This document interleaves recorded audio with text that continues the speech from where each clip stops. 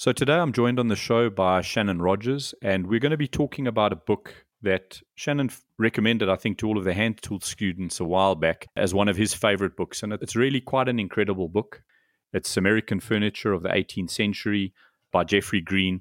And I think it was really a unique book in terms of, I guess, the breadth and the scope that it's got inside of it.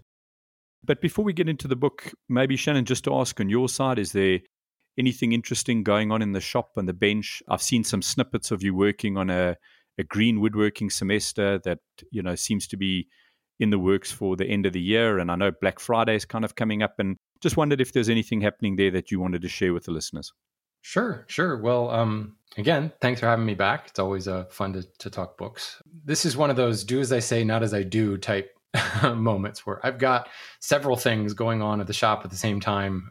And I admit to sometimes coming into the shop and being a little confused. Like, what am I supposed to be working on today? I've even caught myself actually filming the wrong part of a project. I was thinking about another project because right now I'm working on a series of lessons in the hand tool school. We put them all together and call them semesters. A semester on green woodworking. So, from the basic elements of spoon carving all the way up to like post and rung chair construction, where you're starting from a log, riving out your parts and working with, pure green materials. But that's a little bit difficult because the whole thing is of course done outside. It's filmed outside. It's filmed in my backyard where I've got my logs and, that's fantastic. But it also means that it's very weather dependent. So I get going on that. And then, of course, it's fall here. So it starts to rain. It's raining right now. It's absolutely horrible day for filming. Forget about the fact that it's cold and rainy. It's just terrible light. So I thought, all right, well, what I'm going to do is I'm going to start another project at the same time. So I've got another semester that is in the works that I don't have a snappy name for it yet, but I'm just kind of colloquially calling it Your First Project. And it's a direct play. A while ago, I did a semester that I'm calling Orientation that was just really meant to be for someone that has zero experience in woodworking. And, we build a workbench, we build a couple of appliances, we build the toolbox, and it tees you up nicely to move on to your first project. So I'm working on this other semester that is 3 different projects that I had polled actually the hand tool school community a while ago about, what were some of the first projects you built, or more importantly, what were some of the first projects that the significant other asked for? Because let's face it, a lot of us get into woodworking and then, either there's a boyfriend or girlfriend or a spouse that says, okay, great. Why don't you make me this? And I got a wide variety of answers, but a lot of them kind of fell into the same area. So I wanted to come up with 3 designs that, using the tools that we used in orientation and using the skills that we learned in orientation, could translate out of the shop. Because in orientation, we build shop stuff. We build a workbench, we build a marking gauge, things that stay in the shop. I want to translate those skills across there into furniture that actually is going to leave the shop and is going to make a spouse very happy because it's something that they want you to build, So that's been a lot of fun because I'm playing with the designs and, I can't get too carried away because there are certain things, you get real heavily into curves and things, and you start getting into more of a specialized tool set. And I really want to keep the tooling very simple, very straightforward. But, with the idea that we're going to add like 3 tools throughout the semester, because the orientation semester is a very, very bare bones tool set. And there's a lot you can do with it. But at the same time, there's nothing wrong with buying a few extra tools, especially if you have a project that kind of demands something like that. So it's been a lot of fun to come up with spins on things like the typical bookcase or the typical bench or cabinet that don't just look like something right out of, a catalog somewhere, that have a little bit of a personal feel to them, even a little bit of a more advanced technique look to it.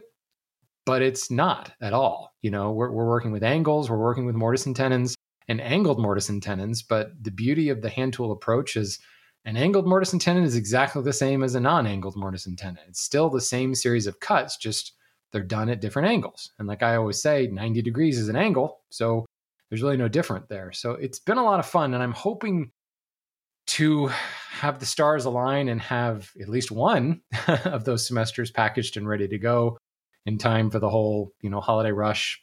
I always do a sale, Black Friday. It's the only sale I do all year, and I hope to have that ready to go by then as well. So it's going to be a busy month here, trying to juggle both of those semesters at the same time. Super. Thanks for that, Shannon. And I mean, I guess, certainly having those ready by the end of the year will be fantastic. But with the new sort of subscription, all you can eat model, there's a lot of semester content there for anyone else who's thinking about joining to keep them busy in the interim. There's certainly no shortage of videos and techniques there.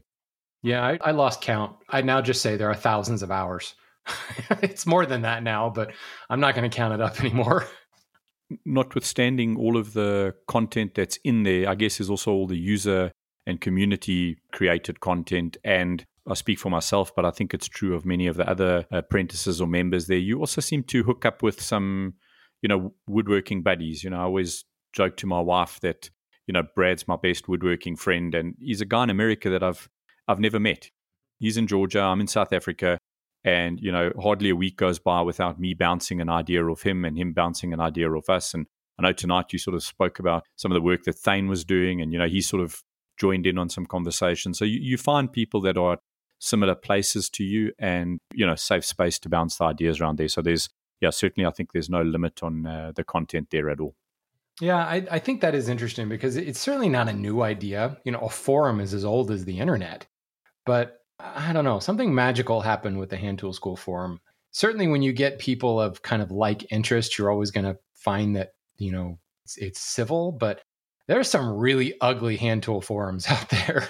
There are some groups on Facebook that are hand tool dedicated only, and I wouldn't post there on a bet. And I don't know what it was. Certainly, I mean, there is an admission fee. Not, you do have to be a member of the Hand Tool School. Now you could have bought a $10 lesson and you have access to it. But I think that must change something. The fact that there was a price for admission, I guess, has changed how serious people are or what. I don't know. There's a level of respect. And I will say that forum is, the school itself is more than 10 years old, but the forum only came around maybe about 5 or 6 years ago.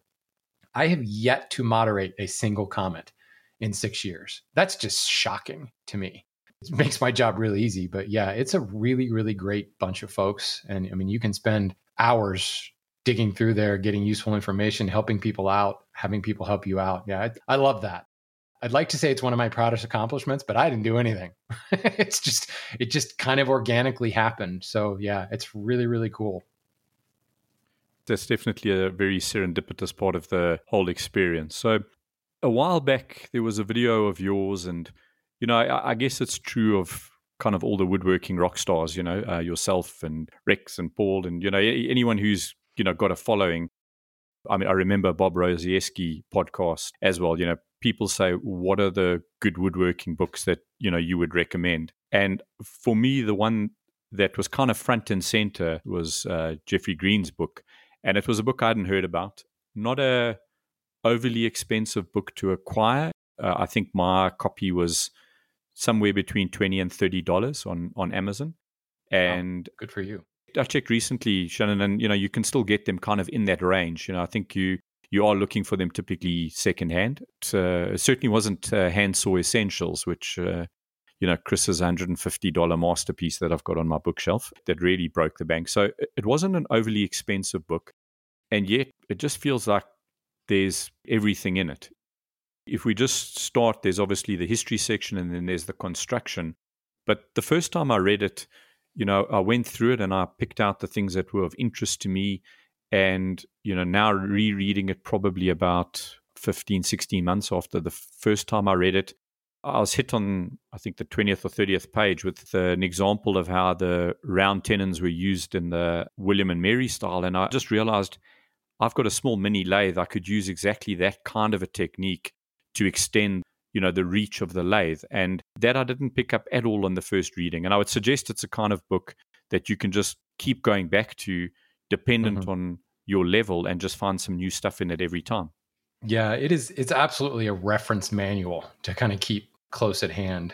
The difference is, and I found a point in my, for lack of a better term, woodworking career where I stopped buying woodworking books and I started buying furniture books. I started buying more of the museum books because it was less about how do I do that and more about kind of the inspiration and learning about the furniture styles and things like that. But this book, Jeff, well, first of all, Jeff is a furniture maker. And I think that's one of the reasons that makes this book so good. He is certainly a historian of his own right, but he's a historian because by necessity, because he does reproduction work. And he really has a specialization in Newport style, the Goddard and Townsend type masterpiece works that came out of Newport in the 18th century. That is the type of work that he is asked to build. It's the type of work that he's asked to restore, and in some instances to exactly imitate. So he had to become a researcher in order to figure out the little details. How did Townsend make the sweeping curve on the back of a cabriole leg as compared to Goddard? Was there a difference? They were working for a while out of the same shop, but then there was a point where they were out of different shops. And did things change? So if I'm emulating or trying to reproduce a piece that was from 1868 as compared to 1877, I'm going to find a difference in the sweep of that cabriole leg, or the piercing in the ball and claw foot behind the talon is slightly different. Or this piece looks completely different here. Well, that's because it was made by Eliphas Chapin, and not these other two guys. So he had to really put on his historian hat. And then he put out this book. And if I remember right, it's early or late 90s. Actually, I've got the book in front of me. It's 96 is the first printing on this book, which interestingly enough, it was about $75 back then. When I got my copy 11, 12 years ago, I got a deal on it at $60. So, which is interesting because, as you say, the Handsaw Essentials book by Christopher Schwartz, I picked it up on its first release at Woodworking in America, I think for $25. But now it's out of print, and now it's, this massively expensive thing. And then likewise, we're able to find, Jeffrey Green's book for $20, $30. Used to be you couldn't find it for less than 70. So it's funny how that happens. But what I found most exciting 11 or 12 years ago, I was introduced to this book by the author, by Jeffrey Green, in 2009 at the Woodworking in America Design Conference. It's the only time they ever did this, and it's the saddest thing that it didn't hit. Like, it had really low attendance, and they just decided not to do it again. And it was such a shame because it was entirely focused on the design of various pieces. There was an arts and crafts seminar. There was a green and green seminar, because that was really, really popular, still is popular today. And then Jeffrey Green did a seminar on furniture of the golden era, the 18th century, really covering the Jacobean style up through the Federal period. Well, not so much Federal. He just touches briefly on Federal, but it's mostly really, really early stuff, because for the most part, we're talking William and Mary, Queen Anne, and Chippendale period. He does touch on kind of the Jacobean, what some people, Peter Follansbee furniture, Pilgrim furniture. He touches on that kind of as a way to show how we got to William and Mary and how we got to Queen Anne. But he also writes this book from the perspective of a guy who has actually shaped the curve on that cabriole leg, who has actually cut the dovetails to put together the case that sits on that lowboy. And it was the first time that I found a book that actually showed you the guts of the furniture.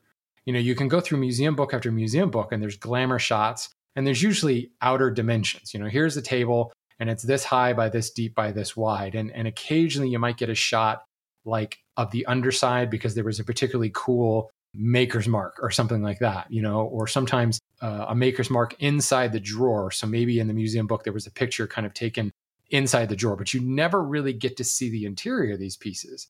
Moreover, if you go to a museum and start opening drawers, you will be shown the door.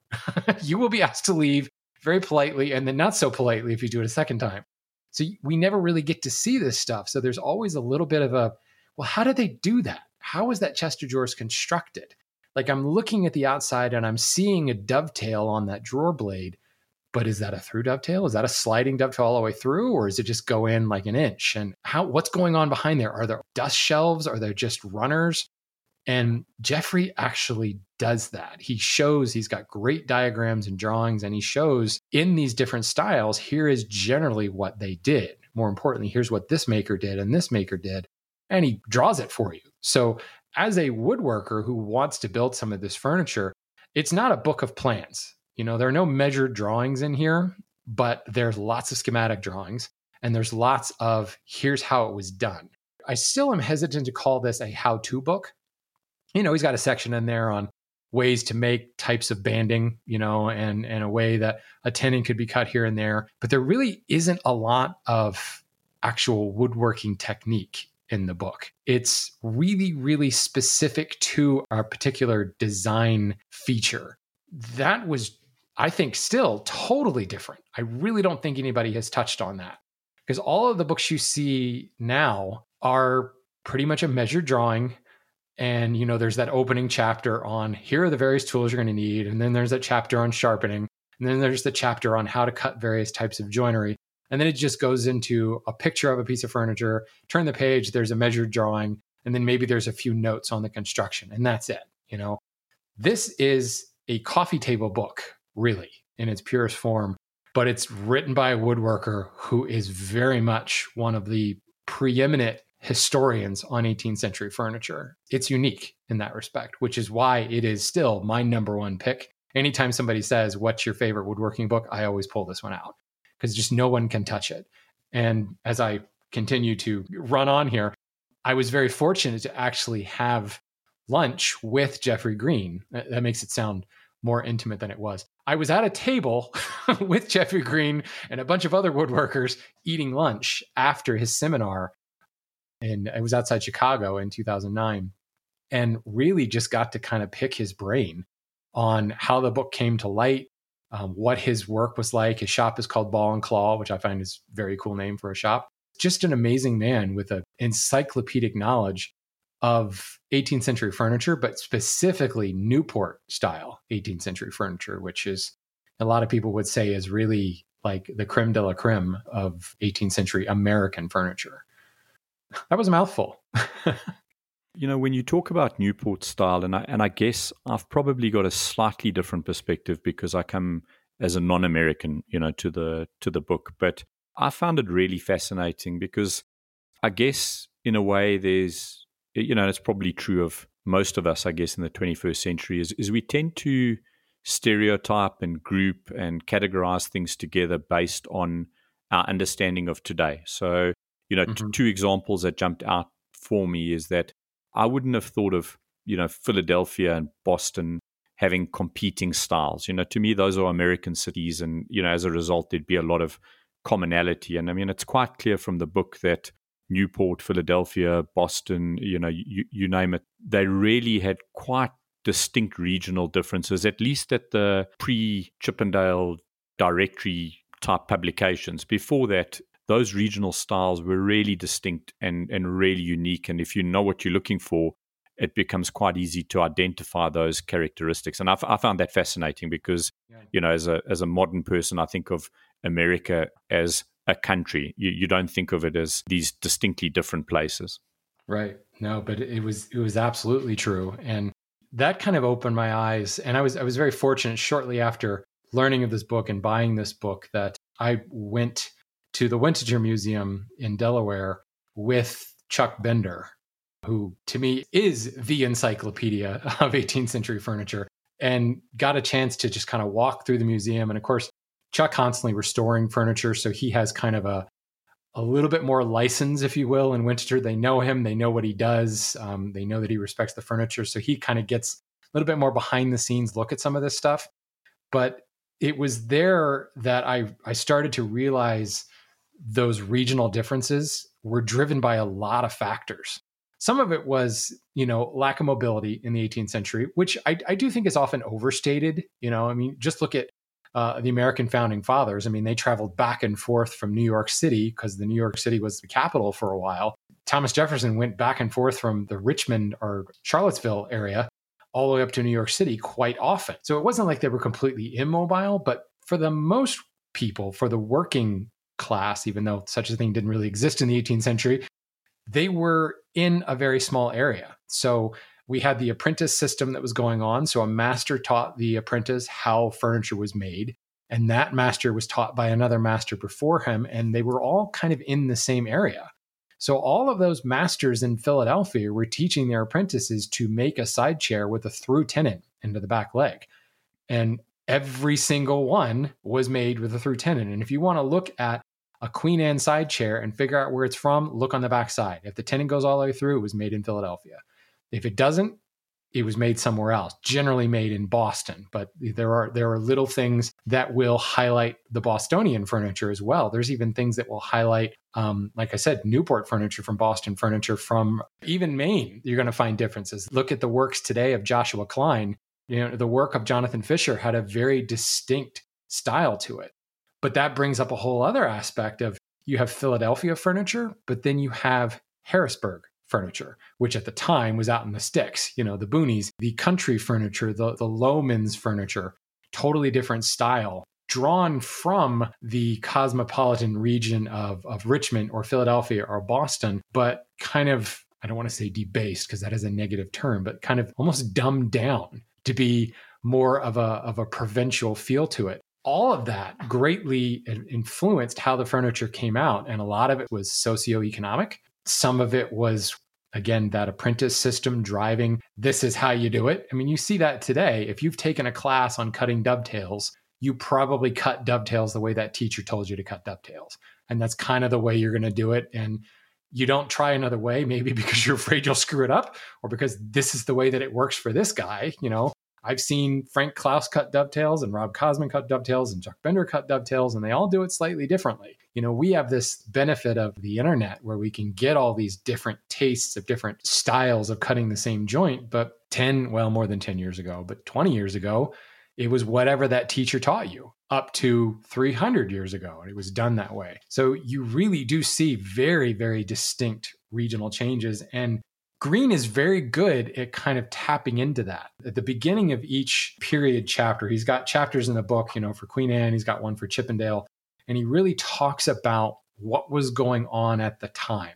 More importantly, what was going on at the time in America, because this furniture, Queen Anne furniture, American Queen Anne furniture, was very different from the Queen Anne furniture we saw in Britain.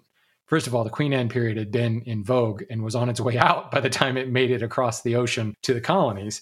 So there was that difference as well. And, he's really, really good at laying out what was happening in the world and how that transferred into the furniture and the look and the feel of the furniture.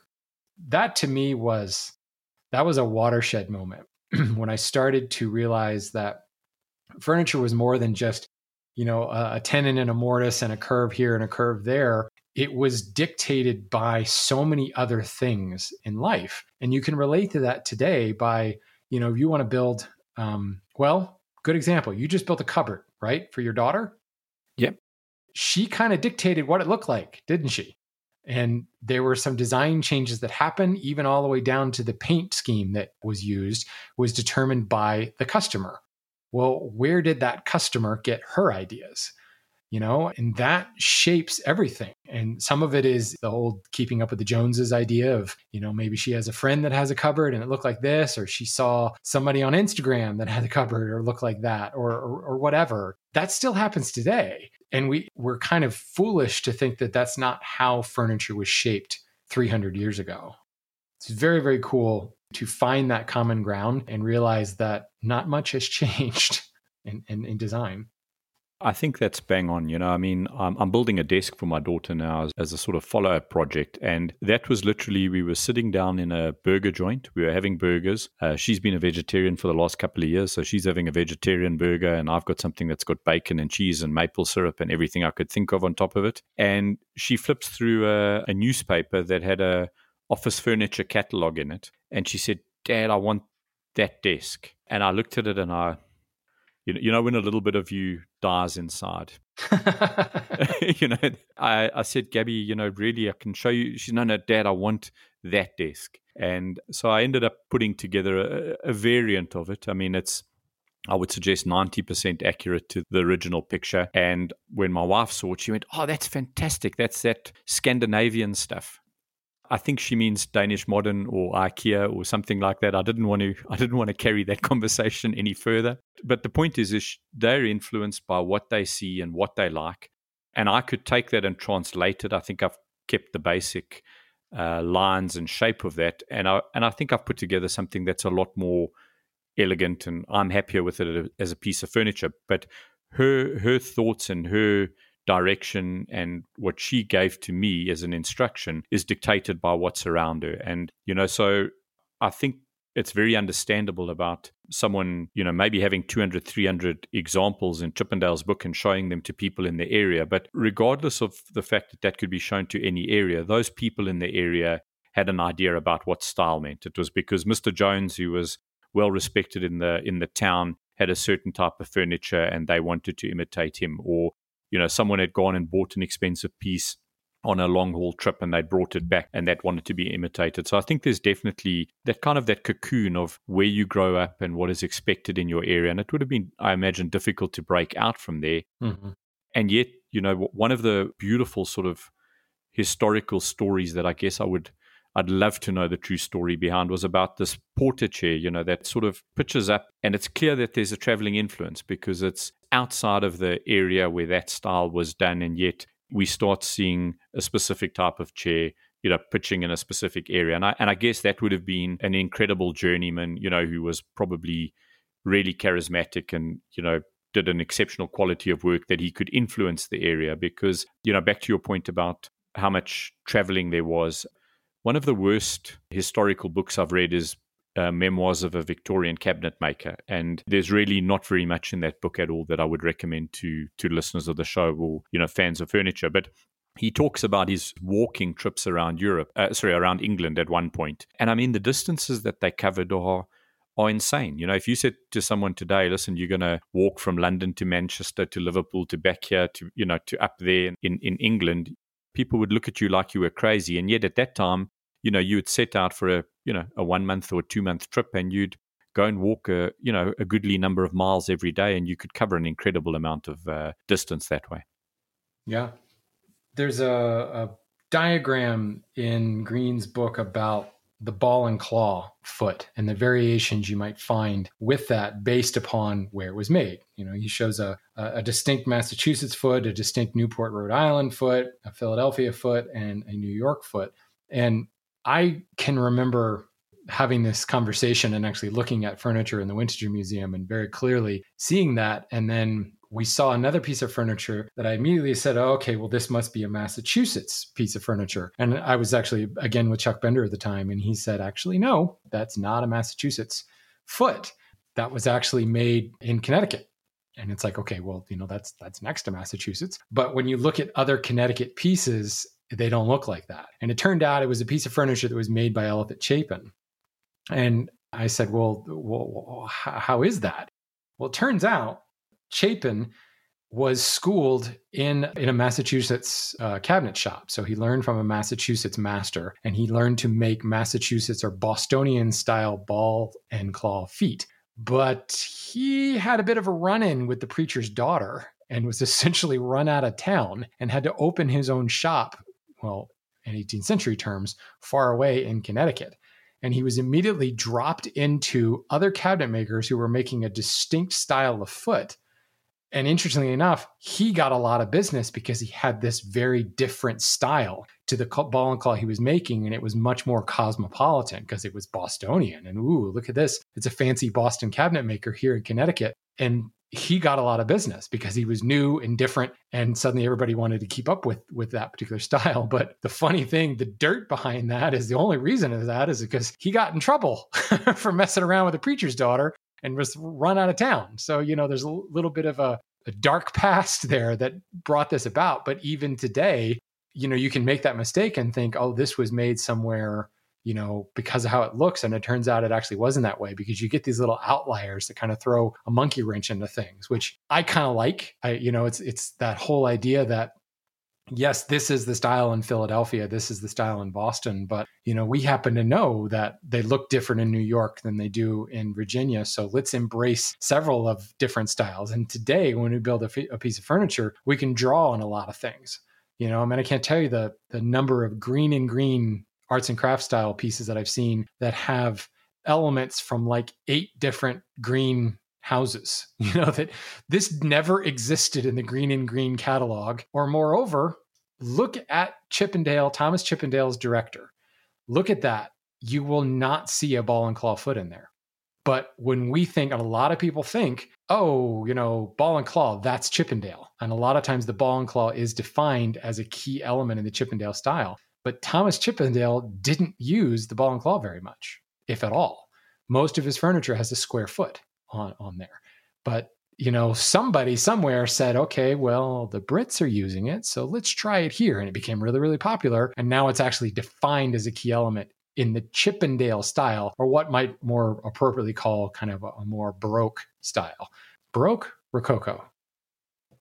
What I think is fascinating about the ball and clawfoot, I wasn't aware of the origins of that, before I'd read the book. And, talking again to sort of modern stereotypes, you only have to listen to one episode of the Lumber Industry Update and talk about, Chinese plywood, to have a distinct impression of that part of the world. And yet, at this point in history, the Oriental influence was considered to be something really new and really exciting. And, I wasn't aware that these ball and claw foots had originated in China. Dragon claw grasping a pearl. And that at the time, England had such a huge fascination with Oriental pieces of furniture, and in Chippendale's director, there's obviously some really, I don't want to call them mangled, but they're definitely not Chinese furniture. If I open Gustav Ecker's book and I open Chippendale's book and we look at the Chinese designs, they bear no resemblance to each other. And yet at that point in history, something from China was seen as wonderful and exotic. And, there's even that sort of short fad of Japanning being something that was really fashionable, and yet today I couldn't imagine that could have happened in a period of history. So I love the elements in the book where it's almost like this historical, murder mystery, where you read about what was happening in one place and then what was going on and how that translated. And the periods covered are incredible because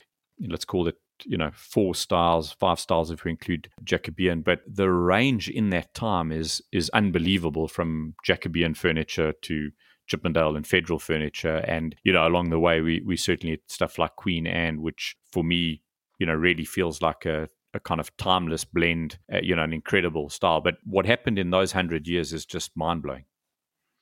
Yeah, and the same thing kind of continues to repeat. There's some moment that drives some interest. We talk about just the opening up of the Far East, and it brought these designs that were just completely revered by Western Europe. But fast forward 100 years to the advent of the Federal period, which was really neoclassical design. Well, Pompeii had just been unearthed. Vesuvius erupted and essentially entombed Pompeii, so that you have this freeze-dried, perfect representation of a Roman town.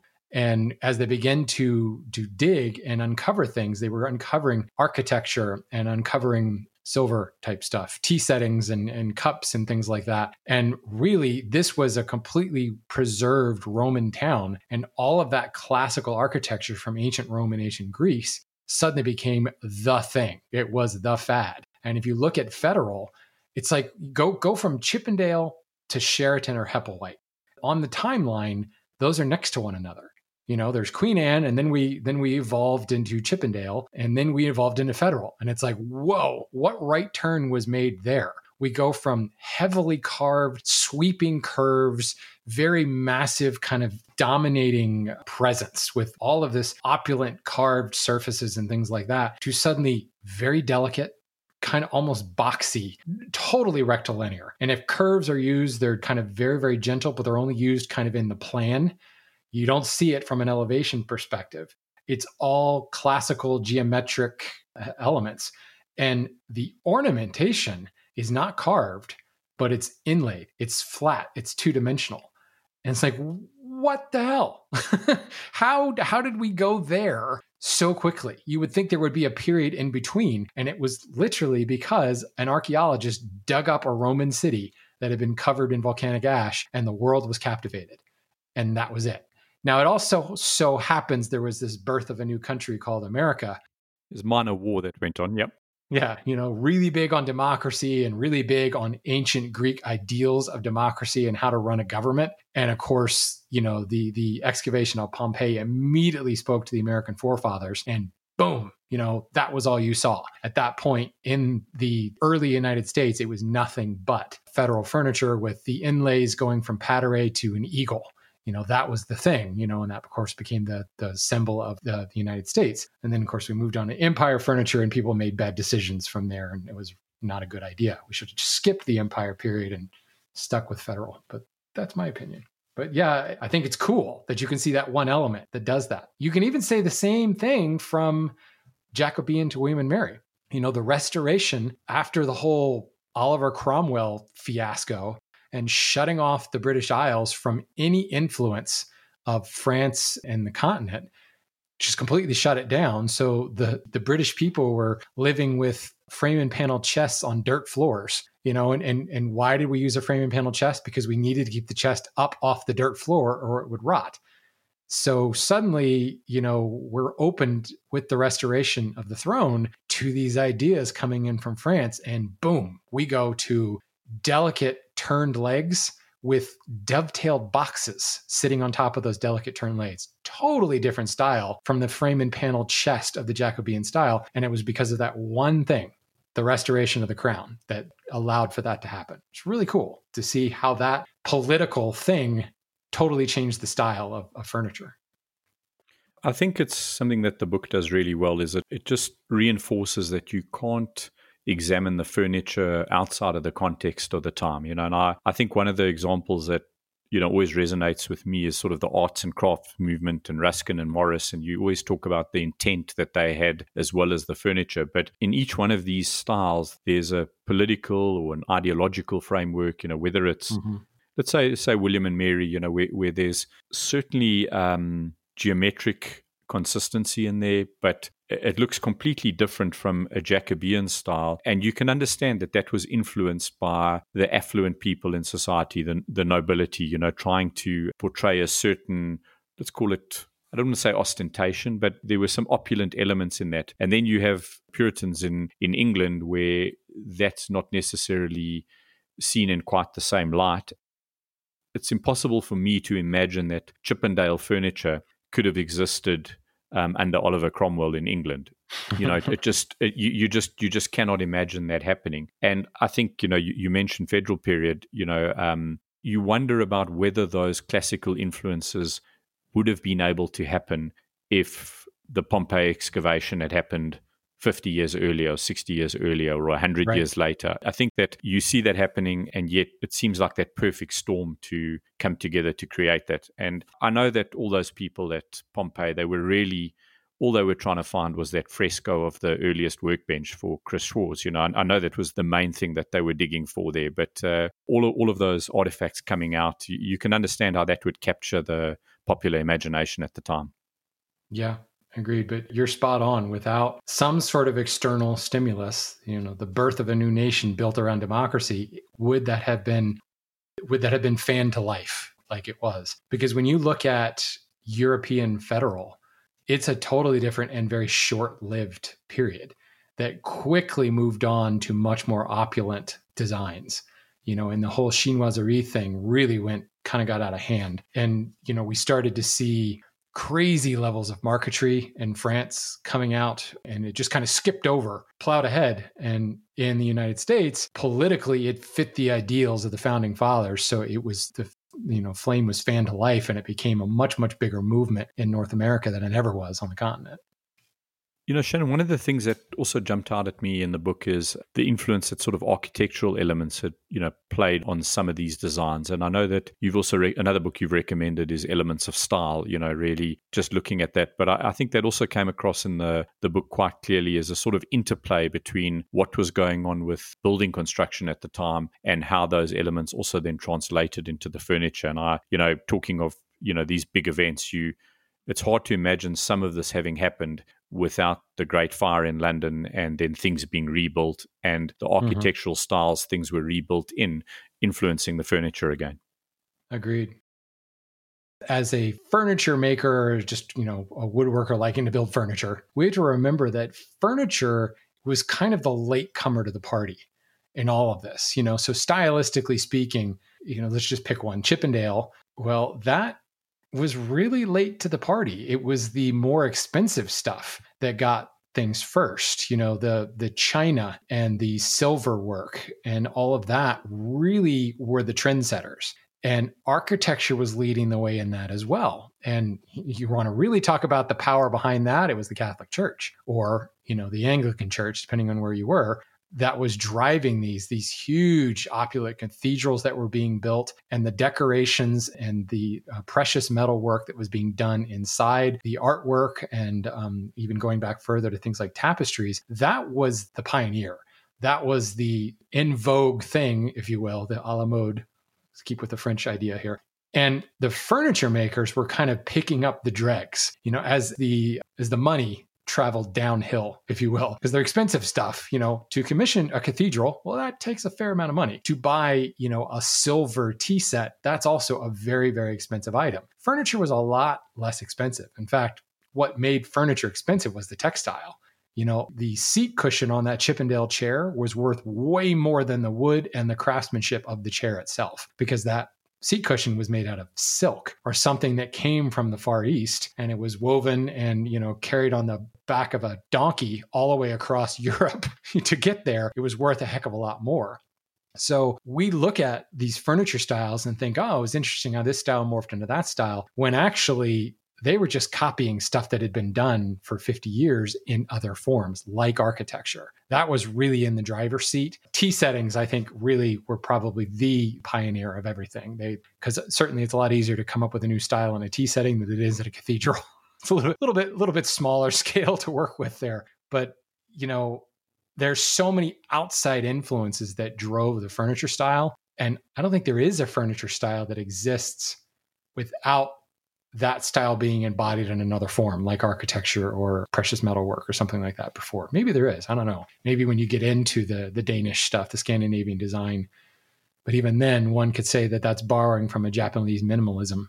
There's an argument to be had there. I guess I look at furniture today and you see this beautiful carved mahogany chest of drawers or highboy or something like that. And you look at that and you imagine what that would cost today to buy. And you immediately discount the cost of the linen and the clothes or whatever that you'd put inside of it, because today, the textiles they're really, really cheap compared to the furniture. And yet, when you read the book and you realize that these pieces of furniture were allowed to be that expensive because of how expensive the linen was that they were storing, and that was the purpose of them. It's a very different world. Even just on the wood choices, I found it very interesting in the book that the mahogany import duties were, so high into England, and that was done for protectionist reasons and whatever. But certainly what sort of allowed the William and Mary and the Queen Anne to progress from a wood point of view was a political event in France around, shortage of mahogany there, and a customs war and a trade war, and then dropping the import duties from the colonies, and then suddenly mahogany burst onto the scene and it was affordable. And yet when I look at mahogany, I obviously look at mahogany in today's context and think about today's pricing, and that puts a completely different value on the wood to, I guess, in the period, in the time. Yeah, that's the funny thing too, is mahogany. We think of so much of this Queen Anne stuff as being mahogany furniture. Well, that was easy to get. And in fact, there is a lot of argument that says so much of the mahogany furniture, and I'm putting air quotes around mahogany, the mahogany furniture made on the continent was actually African Sapele, or more likely African Utile, because the Dutch East India Company, the Italians, the Portuguese, the French were already in Africa and were already, colonizing, pulling products out of the dark continent, that it was really easy to get. The South American mahogany that trade had also been well established. When you think about, Columbus sailed the ocean blue in 1492, we've been pulling stuff out of Central America and the Caribbean since the 1500s, earlier than that. But it wasn't until the 1700s that walnut came onto the scene. And that doesn't exist over in, well, there is some English walnut, but very, very rare. Walnut was the wood of choice. And so much furniture was made in mahogany because it was relatively easy to get. But the really prized furniture made in England and in Europe at the time was made with American walnut because it didn't exist anywhere. And it was a lot harder to get because, of course, there was this war going on. And, even before the Revolutionary War, the French were fighting the Portuguese, were fighting the British, who, and of course, the Native Americans had a little bit to say on there as well. So it became that was the wood of choice. And mahogany, although we view it as a really prized species now, really wasn't that big of a deal back then. Everybody wanted walnut, which is interesting when you look at the price of walnut today as compared to mahogany. They're actually pretty similar.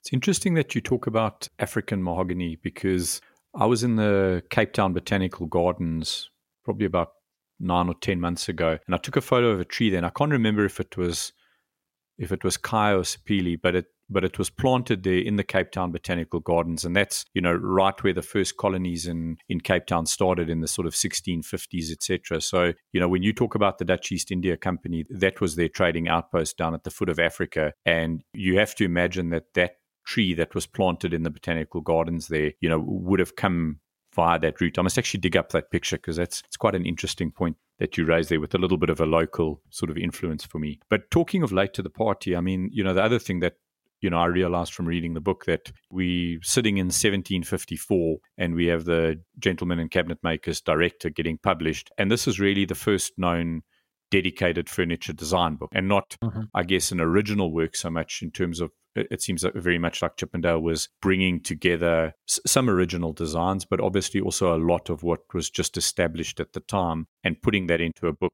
It was the first catalog, really. It was the first, Sears Roebuck catalog. Here's what you can get if you shop with Thomas Chippendale Cabinet Makers. Yeah, he was the first one to do it.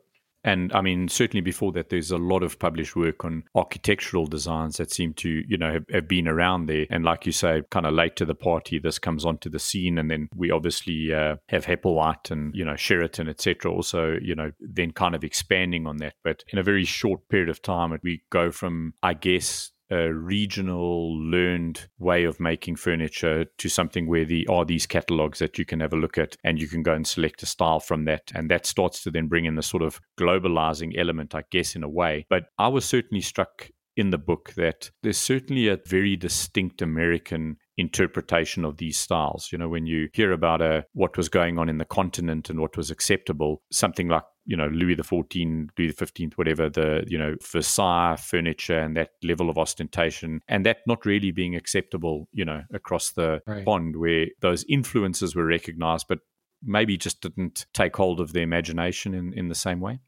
Yeah, it's kind of interesting. It's like were they just kind of mellowed down or diluted? And one could actually say that that's kind of a symbol of the American people. As the melting pot of all these different cultures, you kind of end up diluting the strong defining characteristics. I personally am of German and English descent. And it's like, well, what does that actually mean? It's all blended together and it dilutes out the strong things that say, oh, that person's German or that person's British. And I think that's the same thing. If you look at a good example, the Windsor chair. Let's look at a lower style, a little bit more approachable piece. The American Windsor chair is a stark contrast to the British Windsor chair, where the British Windsor chair, first of all, it's a lot clunkier. It's a lot heavier, both in appearance, but also in just physical weight. The British Windsor chair often has like a solid, heavy kind of backsplat that usually has lots of pierced carving on it, whereas the American Windsor is light, delicate staves. Is that the word I'm looking for? What's the word? Spindles. Good Lord. I'm getting old. I can't remember stuff. Really delicate spindles. Totally different feel, but it's kind of a dilute version, a more laid back version. I mean, heck, the American accent, or as I would say, lack of accent, is dilute, dumbed down version of a British accent. But then you also look at the other factors that come into play. Like I said, walnut was really, really big deal because we had a lot of it in North America and there wasn't a lot in the continent. Another thing that we had a lot of over here was hickory and poplar. Poplar, the mountains run, what is it? Roy Underhill used to say they don't have poplar in Great Britain because the mountains run the wrong way. The mountains in North America run north-south and the mountains are running the other way over in Great Britain. So poplars tend to grow very well on I'm trying to remember, leeward side of a mountain range. And just the way the mountains run in North America and the way, weather systems move, poplar grows very, very well in North America. And you don't find it very much. You find variants of poplar over it in Europe, but not the same American poplar. Well, a lot of Windsor seats are carved out of poplar. And hickory and oak is used in all those spindles because it was really easy to rive. It allowed you to make very, very delicate yet super strong spindles and chairs. Oh, and you could also bend it. You look at a lot of the British Windsor's forms, and there's less bent wood in there and more shaped wood, where you've got a curved sackback arm rail, I guess you would call it, that is cut out of a solid board or is often laminated and glued together into like a demi-lune shape, because they didn't have the same material, not only the same material wealth, because there was just nothing but forests over here, but we had these woods that could be steam bent that just weren't available elsewhere. They say, actually, Roy Underhill did a woodwright shop called The Wood That Built America, and he was all about hickory, because hickory is the perfect axe handle material. And, all the trees that were felled to build America all had hickory axe handles. And he makes a strong case that if it wasn't for hickory, America might not exist. Maybe that's a bit of a reach, but it's an interesting kind of thought experiment to think about. Without all the axe handles, would progress have happened in North America like it did? Or depending on your view on deforestation, whether or not that's progress or not. But those things, that distinct American style, is brought about by that dilution of the various cultures, but also just by either the glut of resources, just lots of trees, or the different types of trees that brought it about. And I think you will find the Queen Anne style in America to be more delicate, to have a thinner ankle on the cabriole leg because of the materials that we were able to use and the abundance of the materials we were able to use. Moreover, if you look at Philadelphia Queen Anne and look at Virginian, what they call neat and plain, like you go down to Williamsburg, it's all very neat and plain. That's what they call that Southern Queen Anne style. Very different look. Philadelphia still was a cosmopolitan port, had a lot of influence of Great Britain coming in and out. And down there in the boonies in Williamsburg, there wasn't any of that. So you really were allowed to foster this unique American style that utilized unique American resources. So it's not an easy answer, right? It's a lot of different things all coming together at once. Add to the fact that some people just didn't want anything to do with Great Britain at that point, or wanted anything to do with Europe, because we were rebelling and we were going to start this new grand American experiment. And let's not make British styles, let's make American styles. So yeah, to this day, you still find that American arrogance. Here we are in election season. Maybe that American arrogance is viewed slightly differently than it was back then.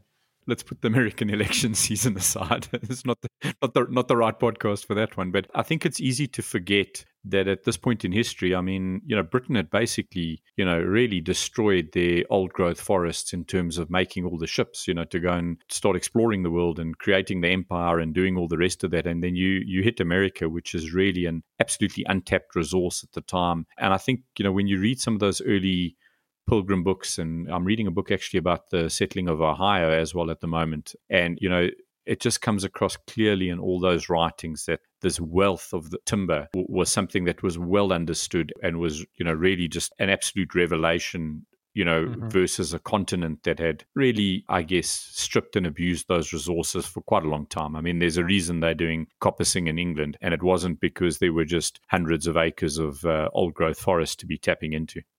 Right. Yeah. It's what book are you reading about Ohio? It's about the settling of Ohio, yeah. Is it by David McCullough? Yeah.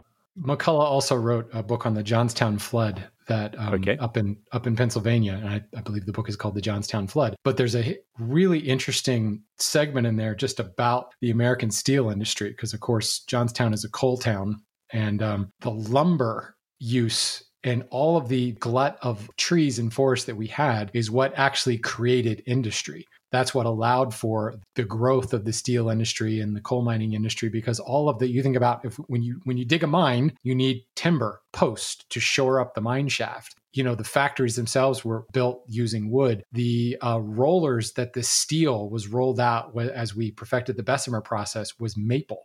And actually, my company sold truckloads and truckloads of maple to the Bethlehem Steel Company up until the day it closed outside of Baltimore, because maple was the best species of wood to allow the rollers to roll out the steel. Now, it destroyed the maple eventually. So it was a great business for us because we shipped a new truckload or a new rail car just about every month to replace all the maple. But it's interesting, all of that industry, all of that growth that happened was because of those forests. And go back a couple hundred years, a lot of the industry that exists in northern England was done the same way. It's just unfortunate. England's a tiny little island and they just ran out. Go back, when was the London Olympics? The opening ceremony, they did a whole thing about like industrialization in the opening ceremony that talked about that growth of industry. And it's the same thing that allows for English saws to have that big wide steel plate, whereas the German cabinet makers over on the continent were using frame saws because they didn't have all that steel. They didn't have those natural resources. They didn't have that industry to just be able to roll out a spring steel plate like that. They used a skinny little blade put into a shop-made wooden frame. And England, not only they had the natural resources, the coal and the iron and things like that, but they had the timber to jumpstart that industry. They just ran out really fast. So Shannon, very good call there. David McCulloch, The Pioneers, the heroic story of the settlers who brought the American ideal west. So that was the book. He's one of my favorite authors. He's got a book coming out, or I think it's out now, on the Northwest Passage and kind of the development of the Northwest as well after Lewis and Clark. Kind of interested to read that. But I haven't read The Pilgrims. I think it's on a wish list somewhere that I need to get to.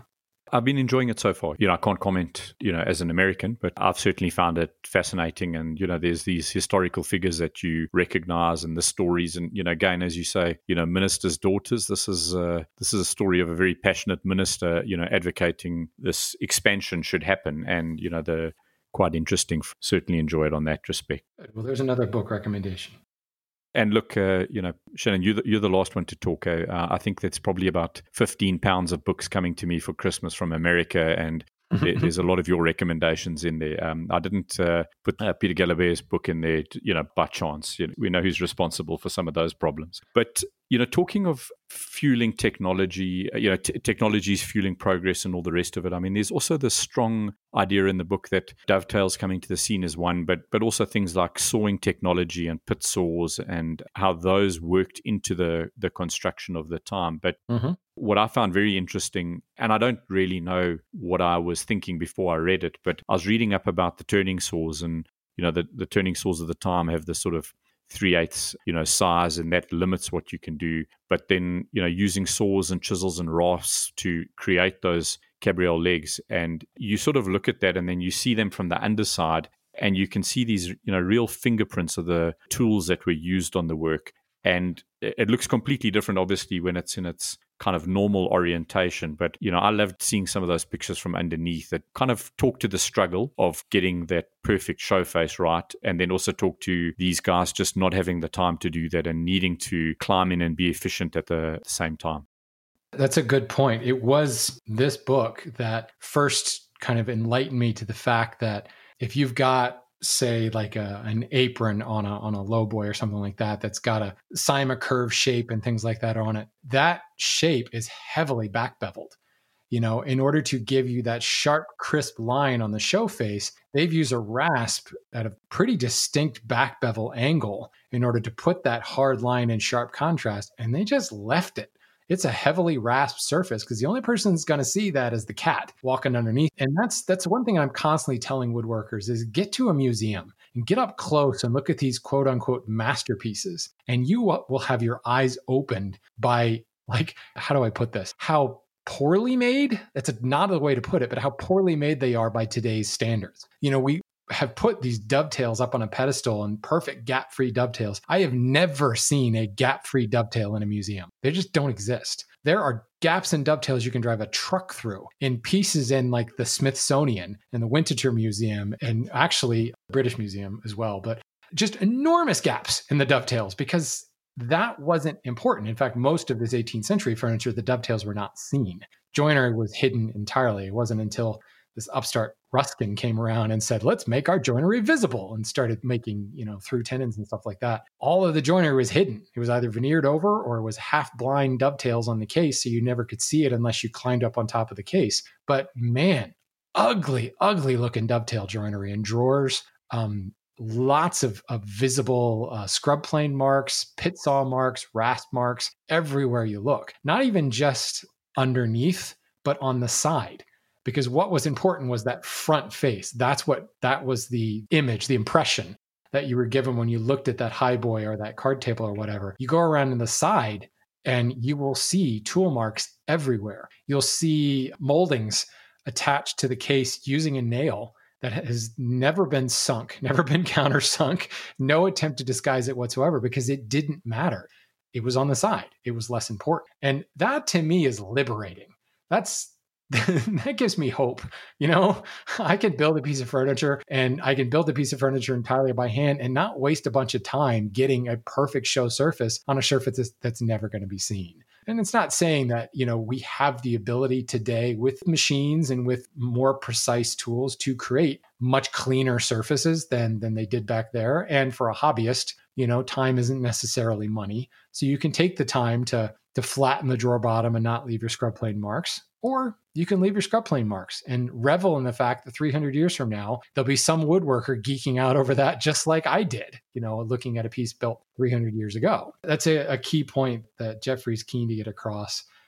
Before we get too far from it, you brought up pit saws and frame saws and things like that. There's another fun little oddity if you look at 18th century furniture and specifically looking at British and American furniture as compared to European furniture. You will not see a lot of card tables. Well, let me back up. You will find some card tables in Europe, but they're heavily veneered. And, one could say, well, the whole Louis XIV movement and the opulent veneer work that was going on, that was in vogue. But it also was because the substrate materials were quite poor. So you had to cover it with veneer because you have no piece of furniture otherwise. Whereas you go across the channel to England or across the ocean to North America, you suddenly have these drop leaf gaming tables or, swing leg gaming tables or the stacked top where the top folds back on itself onto a swing leg. Those were solid pieces that were not veneered because not only did we have the trees big enough, but we had the pit saw.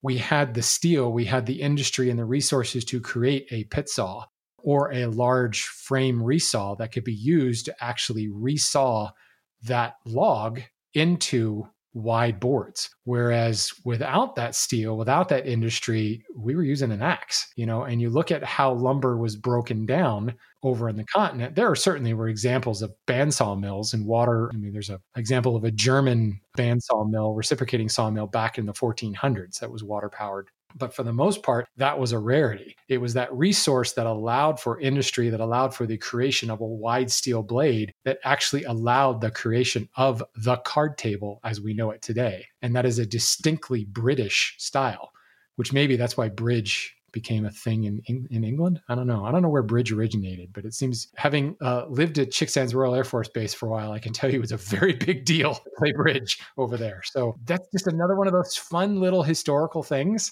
And you think about it and say, I've seen a French card table. Yes, but it's heavily veneered. And if you were to peel back that veneer, you would find all kinds of nasty underneath it. Things glued together and what we would today put number 3 common lumber glued together in panels that would never be a show surface. So instead it was peeled from a log and usually an exotic material because, again, coming up from your neck of the woods, coming up from Africa, these huge, ginormous tropical trees that could be sliced for veneer.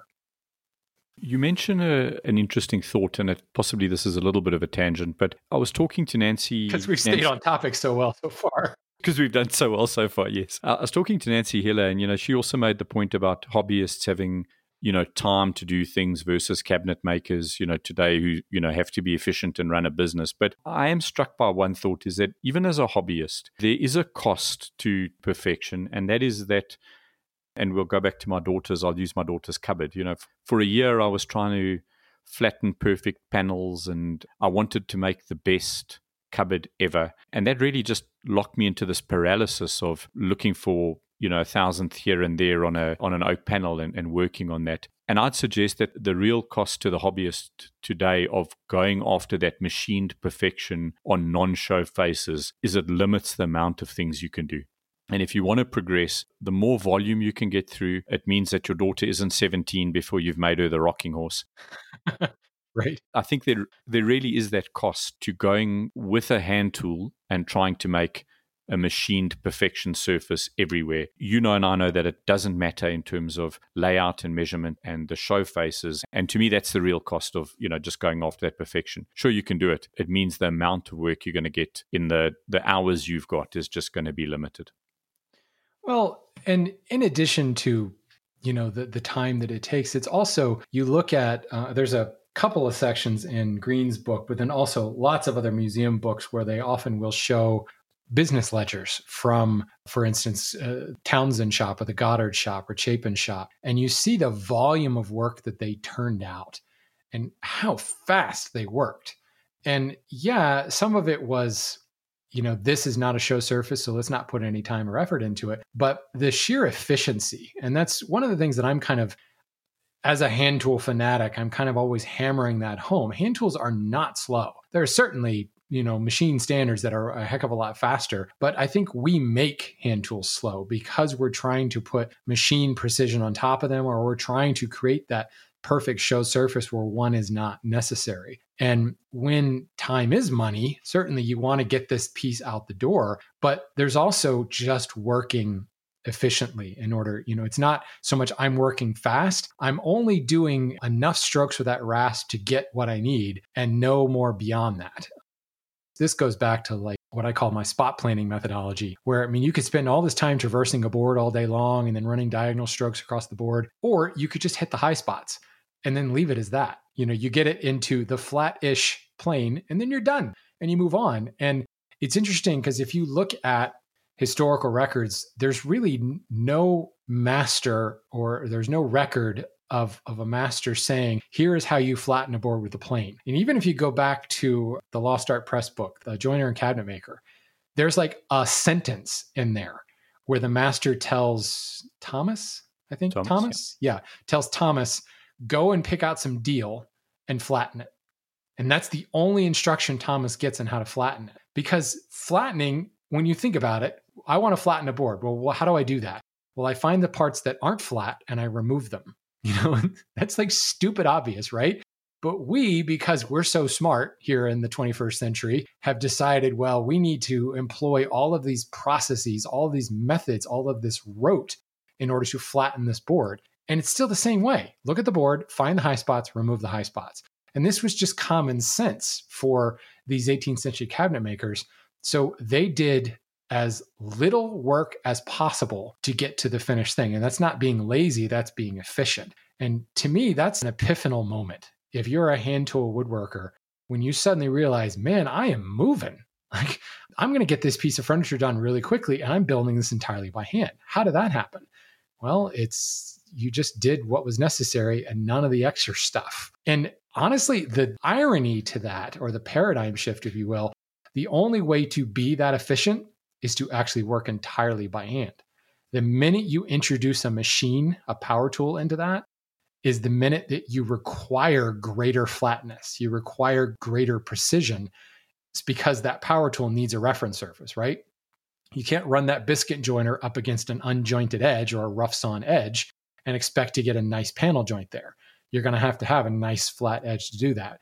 You can't run that board, you can't cut that board down to size on a table saw unless you've got a flat surface. Otherwise, it's going to pinch and kick back on you. You can't run that board through the planer unless you've got a flat surface to reference against the bed of the planer. And that's the real irony. It's like, okay, well, I want to work fast, I want to work efficiently entirely by hand, then you got to go all in. The minute that you don't require that flat surface because you're taking, the tool to the wood, it changes the game completely, and it changes the speed at which you work. And that you really see in those ledgers I was talking about earlier. When you see that this cabinet maker in Newport, this week, he built a highboy, he built a card table, and he built a chair. You're like, what? This week? Yeah, well, next week, he's got to build 6 more chairs and a dining table. Like, good Lord, the pace at which they work. And it's not like they were working super long days, because when the sun went down, it was dark. You couldn't flip a light switch and keep working. You worked when it was light in the shop, and when it was no longer light, you had to go home. That's the real revelation, I think.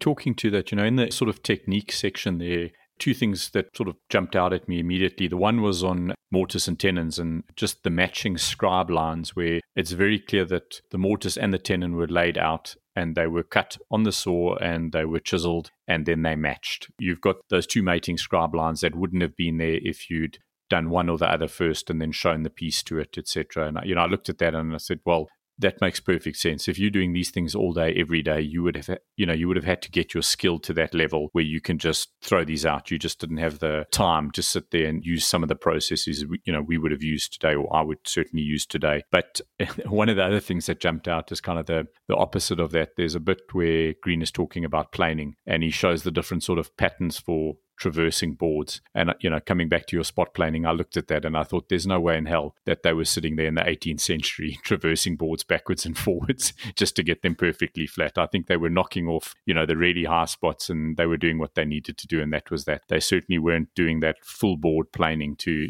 get the stuff down there. So I did chuckle when I saw that page a bit. But also some fascinating stuff. I mean, I was looking at that pre-compression technique, to sort of prevent the cracking, where they're using these clamps and pre-compressing the wood and whatever. They certainly had a very deep understanding of that material that I would suggest, we probably lost in a lot of ways today because we can use a machine to butcher something, whereas they were very much in tune with how the wood was going to work and how it was going to move and, what it was capable of.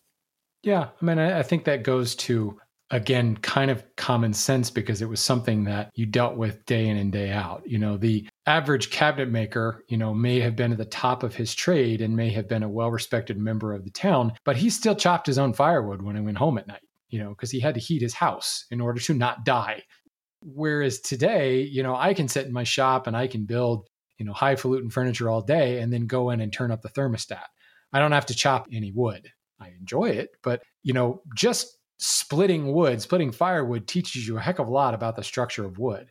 And then, you've got your own furniture at your own house that maybe you're building. Whether you are a cabinet maker or a farmer, you got to build that trough for the cows or that stool to sit on to milk the cow or just to sit on at the table. So every person had a much more intimate understanding of wood because they worked with it a lot more. And they were very close to the material. And some, all these cabinet makers in the 18th century weren't sawing the boards. There was a sawyer for that. But they went to the saw yard and they got their material, or in some instances in the more cosmopolitan areas, they were delivered. But still, the saw yard was down the road or on the outskirts of the town. So they were very aware of how this board ended up in their shop. Whereas today, you go to Home Depot and you pick up some boards, but you don't really know what happened to that board. You don't know how that board got there. You certainly don't know all the stuff that went into that board, which is why people are always complaining about the cost of lumber, because there's a lot of labor that happened before it ended up on that rack at Home Depot. Well, maybe not. Depends on the type of board. Not a lot of labor goes into a 2x4. Yet the 2x4 costs $9 right now. Thank you, COVID. So back then, there was less mystery, less product under cellophane in the freezer cabinet at the grocery store. You knew exactly where that came from, and enough distance from the tree to the board to not have an understanding of that material. And yeah, you're right. We've certainly lost that just through specialization, through industry, and through domestication, if you will. And yet, I mean, I guess also at the time, in their own way, there was also that kind of difference between a manufactured product in a town or a city where I guess the cost of getting the raw material there, it's not quite the same as the country joiner who was wandering out and splitting some oak, from just up the road and making some furniture with that. So, also it becomes easier to maybe understand there why a country furniture was not putting a lot of labor into it and was quite happy to be, I'm not going to say wasteful, but certainly didn't have to be conservative with the material. And Right. then someone in a city, the cost of getting a quality wood there justified maybe doing some of the carving, some of the detail, some of the additional work into it because the labor was cheap in the city. So, really you see that break starting to happen here and certainly in some of the styles. So I found that interesting, but also some of the techniques, to be honest, I'd never seen a sliding shoulder dovetail and, dovetailed with mitered shoulders for cock beading and whatever. So there were certainly some techniques these guys were using that, were really quite complicated compared to what I was used to. Right. Well, an interesting counterpoint to this idea that, they had a better understanding of the materials they're working with is also some of the lack of attention paid to wood movement. And that is another thing. If you go to a museum, you'll find a lot of instances you look at that and go, how is that like not cracking apart? Or look a little closer and you'll see the cracks, where this has split several times over the last couple hundred years. And the only thing that's kept it alive now is because it's kept in a hermetically controlled environment, because it has a immense value as an antique and it's in the Smithsonian at this point. But there were a lot of instances, and there's actually a section in this book where Green talks about how tabletops were attached or how moldings were attached. In many instances, it was a peg driven right through the top into the top of a leg, freezing that panel in place and not allowing for wood movement. And while I think they had a good understanding of the materials, that also played to the fact that they weren't thinking about 300 years from now. Maybe they understood that what I'm doing is going to prevent this wood from moving, but at the same time, I don't care. Not like I'm going to make a substandard piece, or not like who cares what happens 100 years from now, but it's wood. It's going to move no matter what. So let's do our best to just finish this piece. And if it cracks, no one's going to be really upset by that because it's wood. We know that greater understanding the material also allows for a much more forgiveness of its sins. When that tabletop buckles over time, it didn't really matter. And it was okay to let that go. So by today's standards, we're trying to apply this level of perfection to an organic material that it's not going to sit still. We're fortunate in the fact that most of us have climate controlled houses, and we really minimize this seasonal change that allows for great swings in wood movement. But the irony is we focus so much on wood movement. It's like, oh my God, we've got to make sure that the wood doesn't move because it could explode on us. It's like a ticking time bomb. And they just didn't pay any attention to it in the 18th century. And Green really lays out a lot of those attachment points, how moldings were attached, tabletops were attached, various components were assembled together into a case, and there's very little attention paid to the wood movement idea. Does that mean that these guys were idiots and they didn't know any better? I submit that they knew full well that the wood was going to move, but they weren't worried about it that much. They recognized that the movement that it was going to see was not that big of a deal. It was a negligible amount of movement. And if it did cause movement, the worst it would do is maybe make the top slightly out of flat, or it might make the legs bow out a little bit more, but it certainly wasn't going to be a problem. Moreover, it's not like they had perfectly flat hardwood floors. They had plank flooring that no matter how precisely you made that table, it still rocked when you put it in its final place because the floor was completely out of flat. So there's this interesting counterpoint there where they knew a lot about the material and they knew that wood was going to move. They weren't ignorant of that fact, but they just didn't pay any attention to it. So maybe there's a lesson that we can learn. We can chill out a little bit on that. I was going to say, I think maybe there's a bit of regard for it, but, not, obsession to it. And, I'm going to be honest, I'm making furniture for my own house. I've seen my boys set matches alight on hardwood flooring, and pretty sure if I give them a pen knife, there's going to be a gouge in the wall. Yeah. The wood movement is the least of my problems with the desk. Once that's made and it's dropped in the house, then life's going to happen to it. I don't think wood movement's going to destroy it quite the same way as my boys playing laser tag around the house. So, yeah, right. Not my biggest worry in keeping the furniture together. Well, that can be forgiven. I mean, Thomas Chippendale didn't have to worry about laser tag, so he can be forgiven for that. I found that the technique section was very interesting, almost as kind of a primer. I agree with your assessment that it's not a how-to book because, I certainly found things like the veneering and the inlay and, the finishing, the French polishing. Those are quite light sections, but they certainly give you a 30,000-foot view of the techniques that were involved. I don't think you would finish the book and go, gee, I wonder how they did that. So I think that, it's certainly not an instructional, but, if you've got some curiosity on how to carve a Ray fan, for example, or you want to see how French polishing was done. There's that good 30,000 foot in there. I'd suggest you'd probably go and grab another text, to supplement the book, but a really great overview of what they were doing at the time. Yeah. I think that goes for just about every chapter of the book. It never really gets too deep on anything. I mean, even the, I'm just like flipping through it now, even the the proportion, kind of the design section near the back of the book, there's a really good overview about kind of sight lines and the designs and the focal point of each of these pieces of furniture and how that was important. But yeah, it's enough to whet your appetite. It's enough to give you, okay, let me look into this a little bit more. But as I said at the outset of this recording, it also really gives you a peek kind of inside the cabinet, inside the drawers, underneath the table, to really get to see how this stuff goes together. And where he does go a little bit deeper is in those oddities, like you were talking about with employing a cock bead on a case. How was that dealt with? Was it applied? Well, here it was applied, but here it was actually integral. It was actually molded into the edge. And then how did that transfer into the attachment points of the drawer blades? So he does get specific there when it affects the construction, which, if you like 18th century furniture and you want to build 18th century furniture, this book is a gold mine for those tiny little details that are super specific around a super specific element of a specific style, right? He spends a lot of time on the cabriole leg and a lot of time on the ball and claw, because obviously those are defining elements of both Queen Anne and Chippendale, and the regional differences there and how they are cut, things like knee blocks and C scrolls and acanthus leaves and things like that really get hyper detailed. Then again, ever since Mary May put out her acanthus carving book and video, now you can dive even deeper and go that way. So yeah, this will whet your appetite and allow you to go down a whole bunch of different rabbit holes. I think if you pick up this book and you don't come away from it without wanting to try something in the book, then I'm not sure you read the same book I read, and I know you've done some ball and claw foots, but I've never done the Dutch pad legs, and I just looked at that and I thought, gee, that's a project with a little bit of off-center turning in it, potentially. I've never done that before, using rasps to shape that.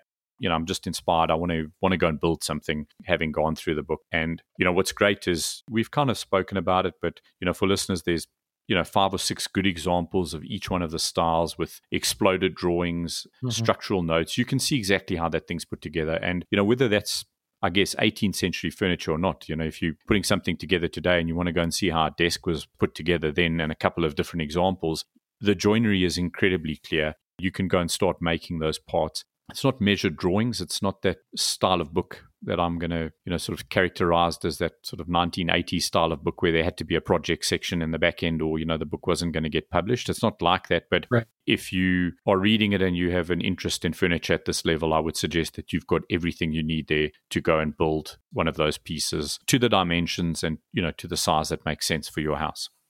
And I think the key is whether you like 18th century furniture or not, the construction techniques are the same. In some ways, you might even say better. So like if you wanted to build a contemporary, or say, you want to jump on the mid-century bandwagon and build something in that style, you want to build the chest of drawers, you can pick up this book and there's example after example of exploded drawing of how that chest of drawers, the guts of that chest of drawers, how it was handled. And you can use the exact same techniques to build that more contemporary style of chest of drawers. That hasn't really changed. Many instances, it's been lessened, dumbed down, made a little bit easier to mass produce, mass manufacture. But if you built it the way that it was showed in this book, you're going to end up with a better constructed version of that contemporary chest of drawers. Talking to that kind of example, we mentioned Newport earlier on in the show, and I was really fascinated by the fact that they sort of affixed their cabriole legs in a different manner, so they were doing the leg blocks, and that allowed it to break down for shipping, because of how they put it together. And I've got a writing desk that the one leg, has been broken for ages now. I hate to say this, but it's held up by a pile of books at the moment. And my wife keeps asking me when I'm going to fix it. And I just keep telling her I don't have the skills to fix it.